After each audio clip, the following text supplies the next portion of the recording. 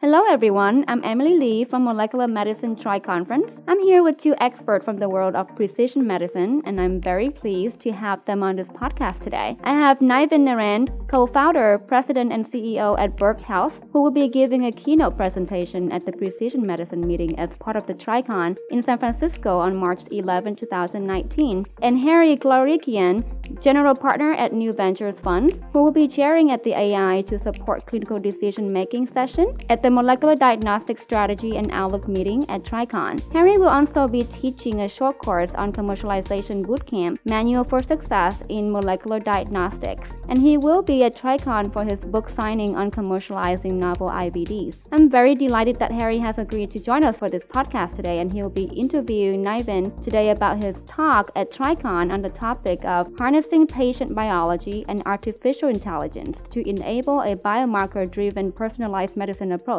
Thank you both for joining us today. Thank you very much for having us. Thank you, Emily. It's my honor. Navin, it's really good to talk again. You're always pushing the boundaries on this conversation, and we've had it for many, many years.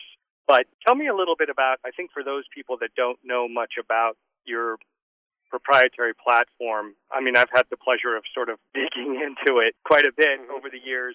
Can you give a brief understanding of what it is and why this talk is critical to this group of people that's coming? Sure, Harry, I'd be happy to. So, Berg's mantra and philosophy over the years is that we needed to really take a back-to-biology approach to how we firstly understand patients. And in so doing, as we striate the products into developing therapeutics and biomarkers, what we feel really brings together a mantra of real precision medicine is starting with the patient. And Berg has developed a platform over the years that harnesses the power of clinically annotated tissue samples that are then exposed to a multi-omic expression profile that allows us to glean insights into what is ongoing at certain time points in the case of longitudinal sampling. And then once we have a level of expression data, we then either recreate the disease-relevant stimuli in the wet lab, so those patient-derived cells then undergo a layer of perturbation biology where the omics is done all over again in those environments. So what we're able to do is be able to appreciate over certain time points, over certain environments, what is really ongoing within the disease environment and microenvironment. And then we correlate the expression data, functional data, to clinical EMRs, demographics, and real-world evidence. And then all these data sets are then subjected to a Bayesian artificial intelligence system. And about 8 years ago, we really pioneered this effort to bring together biology and AI so that we could really achieve two things. One, add more precision to the process of drug development and diagnostic development, but also be able to engage more reproducibility. Because I think the two biggest issues in the industry is really a lack of precision and understanding of the biology vis-a-vis drug and diagnostic development, and the reproducibility of the biology around drug development and clinical trial development. So really, put simply, this combination of biology and math that Berg has been able to harness under a fully integrated platform, which is referred to as interrogative biology. But Navin, we've been doing measurements of populations and looking at expression profiles for, ages. I don't even want to talk about how long I've been doing this, but I really do believe, and you and I have discussed, that it's really the computational advances that have made some of what you're doing possible. And it's still in its nascent stage and moving pretty rapidly. Every time I pick up something to read, there's something new going on in the space. So how do you look at what I want to call old approaches versus where we're headed now from a computational perspective? Where I'm talking to people and I'm hearing, before when we'd build a lab, 80% of it was wet lab, 20% was IT, and now maybe it's the reverse, or 70% IT and 30% wet lab. Yeah, I think that's a fair point, Harry. I think obviously it's really hard to argue that in the past 3 to 5 years that we've had an exponential expansion of not only the awareness, education, and use cases around informatics, different types of AI. But, I have to harken back to an old statement by the Nobel laureate Albert St. Georgi, who said, true discovery is looking at what everybody else has looked at and seeing what no one else has seen. So we have looked at different types of expression data, but I think a lot of it has been so genomically or transcript driven. One of the unique things that Berg has done is brought together different data topology so that we're taking a deeper slice into the biological narrative of those patients. But I agree with you. I think that the only way that we were able to do that, because, you're creating terabytes of data on patients, on each individual patient sample, I think that the computational power, the supercompute capability, the ability to, whether you're using a neural or Bayesian methodology, is the ability for us to really bring together these data sets is really only now, I think, in the past few years, capable of bringing together just a raw multitude of data capture. So I agree with you that the infrastructure and architecture perspective has really enabled this. So, Niven, let me ask you a question just so people get calibrated.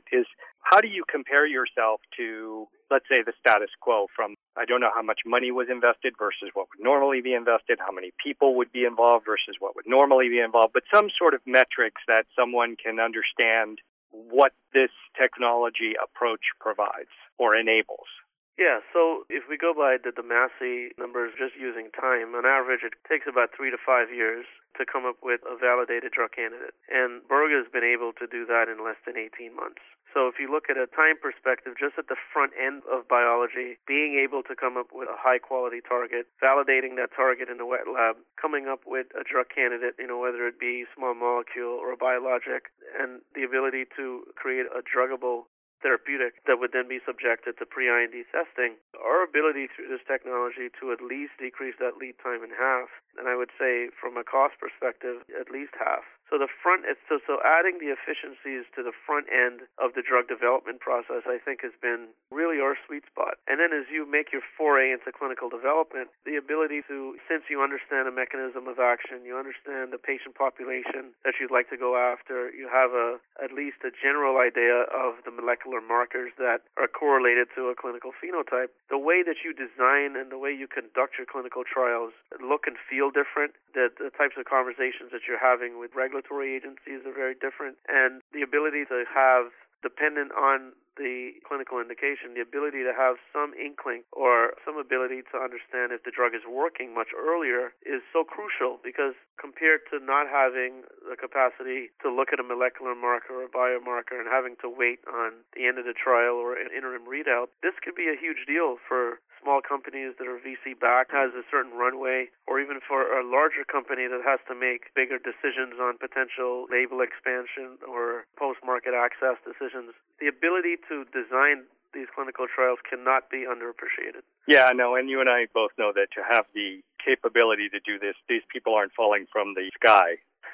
That have the knowledge to be able to do this. You laugh, but I've spent many, many, many hours and days interviewing and talking to people to understand the real ones from the pseudo experts. But just in a quick nutshell, for those people that are going to show up to your talk, what would you like them to take away from it? Yeah, I think that this talk is going to be focused on going through how we harness that power of patient biology and AI to enable biomarker-driven personalized medicine. So meaning that using the biomarkers not only as a readout, but using the biomarkers as a vehicle and an agent to design clinical trials much differently, but also to validate patient responses much earlier. And also for diseases, we're seeing a real massive increase in the incidence of age-related diseases. So when you look at fields like neurodegeneration or certain types of cancers that progress so quickly, prognostic markers are so important.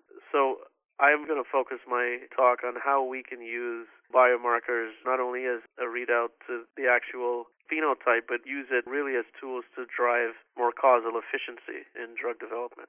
That's great. That's great. Well, for all of you that are going to join us at Tri-Molecular, both Niven and I look forward to meeting you, talking to you, and hoping that you take away some incredible learnings from the event. So, Niven, thank you so much for joining me in this conversation. Thank you, Harry. I look forward to seeing you in San Francisco and participating in this very timely and important conversation. Thank you both so much for your time and insights today. We just heard from Harry Glorikian, General Partner at New Ventures Funds, and Naiven Naren, Co-founder, President and CEO at Berk Health. They will be speaking at the Precision Medicine meeting and the Molecular Diagnostic Strategy and Outlook meeting as part of TriCon this March in 2019 in San Francisco. If you'd like to hear them in person, go to www.triconference.com for registration information and enter the key code podcast. I'm Emily Lee. Thank you for listening.